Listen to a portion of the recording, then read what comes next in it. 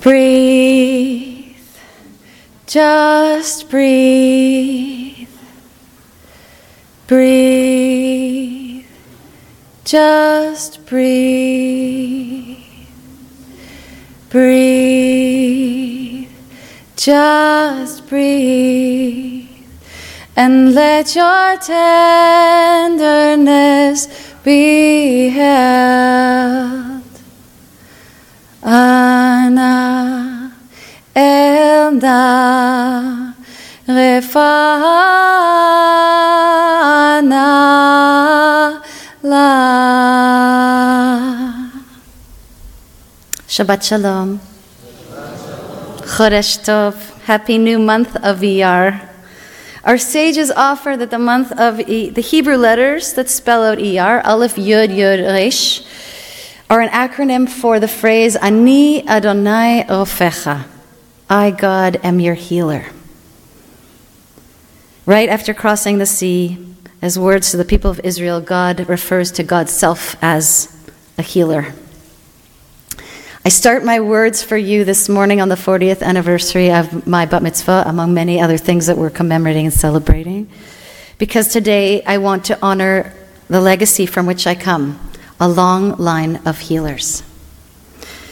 There was my Zayda, Chaim Walensky, Zichrono Livracha, who was a country doctor initially in London, Ontario, an ear, nose, and throat doctor whose patients often said that just going to see him was what made them feel better. Each of his 4 children became either physicians or therapists or both. My parents, Doctors Burl and Aviva Chernick, were trailblazers in the field of marriage and sex therapy, and my father was an OBGYN. And both my sisters, Dr. Elisheva and Yonina Chernick, I could go on, they are both healthcare practitioners with a multitude of modalities for offering comfort and healing. Although my work seems like it's a different path, I don't think so. At the center of my work is the kavanah, the intention to bring comfort where there's pain, heart opening where there's constriction, and connection where there's isolation. So all of the people I mentioned were present on April 16th, 1983 at Or Shalom Synagogue in London, Ontario, including my cousin Ari Lesk, and we think possibly Aaron Rotenberg's grandparents, and many people who are watching online. The shul was packed. When I told him I was nervous, the rabbi, Howard Hoffman, said to make sure to take all the faces in before I started. And I did, and I saw a sea of faces, and I remember them, and they include all the people I mentioned, but also, of course, my bubby and her mother, Baba Minja, and my Safta, my father's father, and many great aunts and uncles and cousins and friends. But also I remember the face of my Safta, Sarah, who at the time was dying of breast cancer. I learned to be who I am, both from being with skilled healers and also by being with illness and those who are ill. So we went to visit Saba and Safta the December, so my Bat Mitzvah was April, and in December we went to see them where they lived in Tel Aviv. Well, we went to the beach, but they lived in Tel Aviv. It was December for us, right? So, and just like a little sidebar, my grandparents grew up in Winnipeg, but there were so many Jews at their high school that they never met there. They met in Tel Aviv, they married there, they had Avinoam and my Auntie Lily, and they came back during the war. And when I was 5, they moved back to Israel. Traveling to visit them was a yearly adventure that filled my childhood with an immense richness. There was touring. They were seeing all the new archaeological finds, floating in the Red Sea, climbing Masada, crawling through the tunnels under the wall. There were also 2 caravan trips to the Sinai Desert when I was 3 and 5 years old. My parents are like super bold. They took 3 little kids to the Sinai Desert at those ages. And then there were also holidays with Saba and Safta, time in Eilat and warmer spots where we could just spend time together playing at the beach. And of course, visits to their dira, their apartment in Ganei Tzahala, where I can still smell the oranges and lemons from the nearby citrus grove. My Savta was a fountain of love, full of hugs and attention. She was also a feminist and an environmentalist long before it was hip. Seeing both she and my Saba was something that we all looked forward to very much. So because of the effects of the chemo, Savta wasn't able to be in the sun for long, so we left the beach together to go back to her room to rest. She regularly needed to clear the phlegm from her throat, turning her head and spitting into a tiny little paper cup. I lay to her right side, cuddled in, and she turned to me and asked, "Do you know that I'm dying?"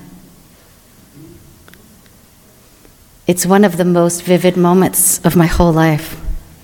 She brought me in, naming the truth of the moment so I could be with her in that truth. And as heartbreaking as that experience was, it modeled for me how connection and intimacy can come with naming, acceptance, and acknowledgement. Today's Torah portion, my Bat Mitzvah portion, it's a double header, beautifully illustrates that very lesson, calling on us to approach illness and healing not as individuals, but as a community. So in Parshat Tazria Metzora, we read about people with various ailments. You read it, you saw it, you got the gist. Various ailments, sources of suffering, pain, specifically ailments of afflictions of the skin, tzara'at, that require separating people from the community. The ailments described cause the affected person to be in a state of ritual impurity, tumah, and they are required to go outside the camp. Now you can imagine at the age of 11, this was not easy material, and I reacted to these portions with real distress about the exclusion and isolation of the person who was deemed impure. That a sick person might be ostracized was very painful to me, as it is now. There's a moment in Tazria, though, that I find quite striking, and 40 years later, I want to read Torah with a fresh lens. One who is afflicted with tzara'at must walk around saying, Tameh, Tameh, Leviticus 13:45. They call out, impure, impure, so everyone can hear. Then they are removed from the community to outside the camp until they've healed, followed by an extensive purification ceremony to formalize the healing. Naming the illness would necessitate turning towards the truth of the moment, making space for the suffering to be felt. Maybe you know what I'm talking about. That it can be difficult to acknowledge that something is wrong, really to the point of denial. Instead of taking care of ourselves as needed, we, as my friend Sarah Hurwitz says, knuckle our way through. So the person who is ill calls out tameh, and another question is, what happens for those in the community who hear the call? How do we turn to those who are ill with illnesses we can see, but also with those we can't see? We can pray, like we did today so beautifully when Yaakov read all those names and the space was filled with love. This is modeled in our Torah and throughout our tefillot, throughout our prayers, like we sang at the beginning, Anna, Elna, Refana, La, please heal her, Moshe's words about his sister when she is stricken with tzara'at, the skin affliction. In the Talmud Bavli, Sota 32b, 3, it is taught, the person shall call out, impure, impure. They must inform the public of their pain, and the public will pray for them. V'rabim yivakshu alav rachamav. Literally, they will ask for mercy for them. The purpose of the afflicted person calling out here is not to warn others to stay away, but rather to draw them near, at least emotionally, to implore others to pray for them. It is an invitation to respond compassionately with a sick person and to take action, not to run the other way. Rabbi Eli Confer writes, the act of praying for others and not just ourselves is a redemptive act.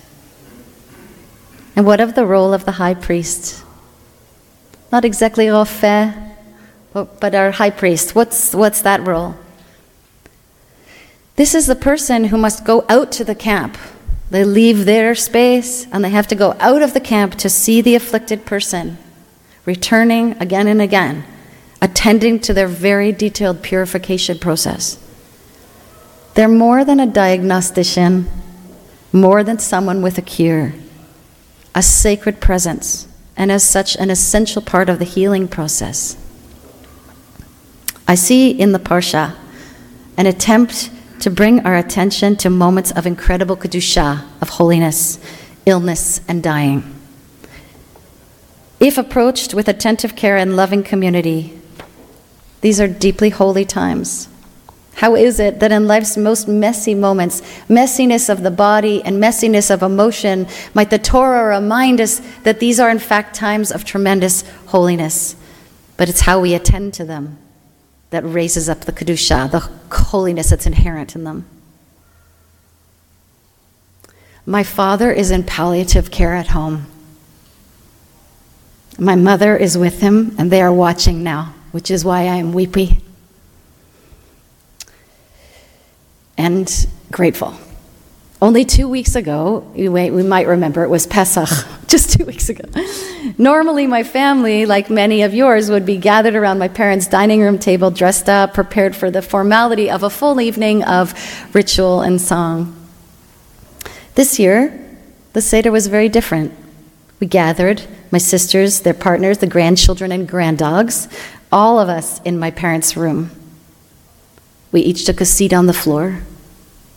Above us were my parents, my mom lying beside my dad on the propped-up beds, Haggadah in hand. He looked disoriented and distressed as we filed in en masse into his room.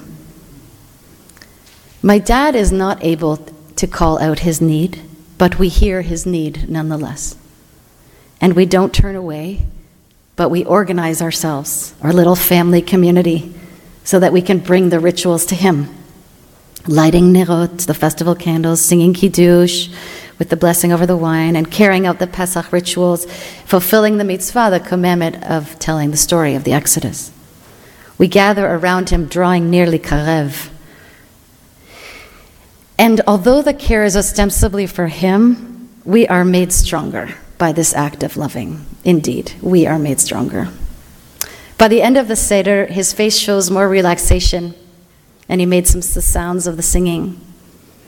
We became holy community, choosing to turn towards that which is different, difficult, painful, towards that which we may not understand, a mystery even for those with formal training in diagnosis and cure. We are all the priests now, with the responsibility of bringing presence and care. We are all healers, made in the image of the one that refers to himself as healer. And we are all in need of healing, all part of a beautiful yet broken world. Can we sit together and name what is happening so no one has to suffer in silence, in isolation? Can we slow down and acknowledge when we ourselves aren't well, when we need help? Can we pray for healing for those in need? And when healing is what is and not what is to be, can we pray for ease from suffering and presence, sacred presence, so no one feels alone? My Bat Mitzvah took place 35 years after the founding of the State of Israel, and 48 years after my father, Avinoam ben Sion, whose 88th birthday is today, happy birthday, Ava, was born in Tel Aviv. Israel is woven through my entire life story and that of my family. And as we prepare to mark the 75th anniversary of the founding of the state, I'm grateful for the beautiful and meaningful ways Israel has been part of our lives. And I pray deeply that there will be healing for Israel too, in the workings of democracy, so that there can be continued thriving. I'll finish the way I began our tefillot, Moda Ani, with gratitude. First to my mom, who ran through my Torah reading with me, who is next to my dad being the dugma, the example of holy caregiving. And to both my parents, Beryl and Noam, who blessed me on the day of my birth and my Bat Mitzvah and each day since, for offering me just what I needed to form a strong Jewish identity, the foundation for a lifelong love of Jewish culture, ritual, learning, practice, and people. And I'd like to thank my Chevrutot, at least 2 of whom are in this room, and some who are not even in this country, who helped me prepare my learning for today. It takes a village to write a drush, or at least for me to write a drush. And to all my teachers who have enabled me to reach this day with wisdom, knowledge, skill, and a deep and wide joy for being Jewish. And gratitude to each of you, my family, my chosen family, and friends, joining from far and wide, those who were there and those who are, this is the first Bat Mitzvah of mine. And to you, my very dear new Beth Tzedec Congregational family, of which I'm proud and thrilled to be part of. Let's end by singing together. Breathe, just breathe, and let your tenderness be held. Breathe, just breathe, and let your tenderness be held.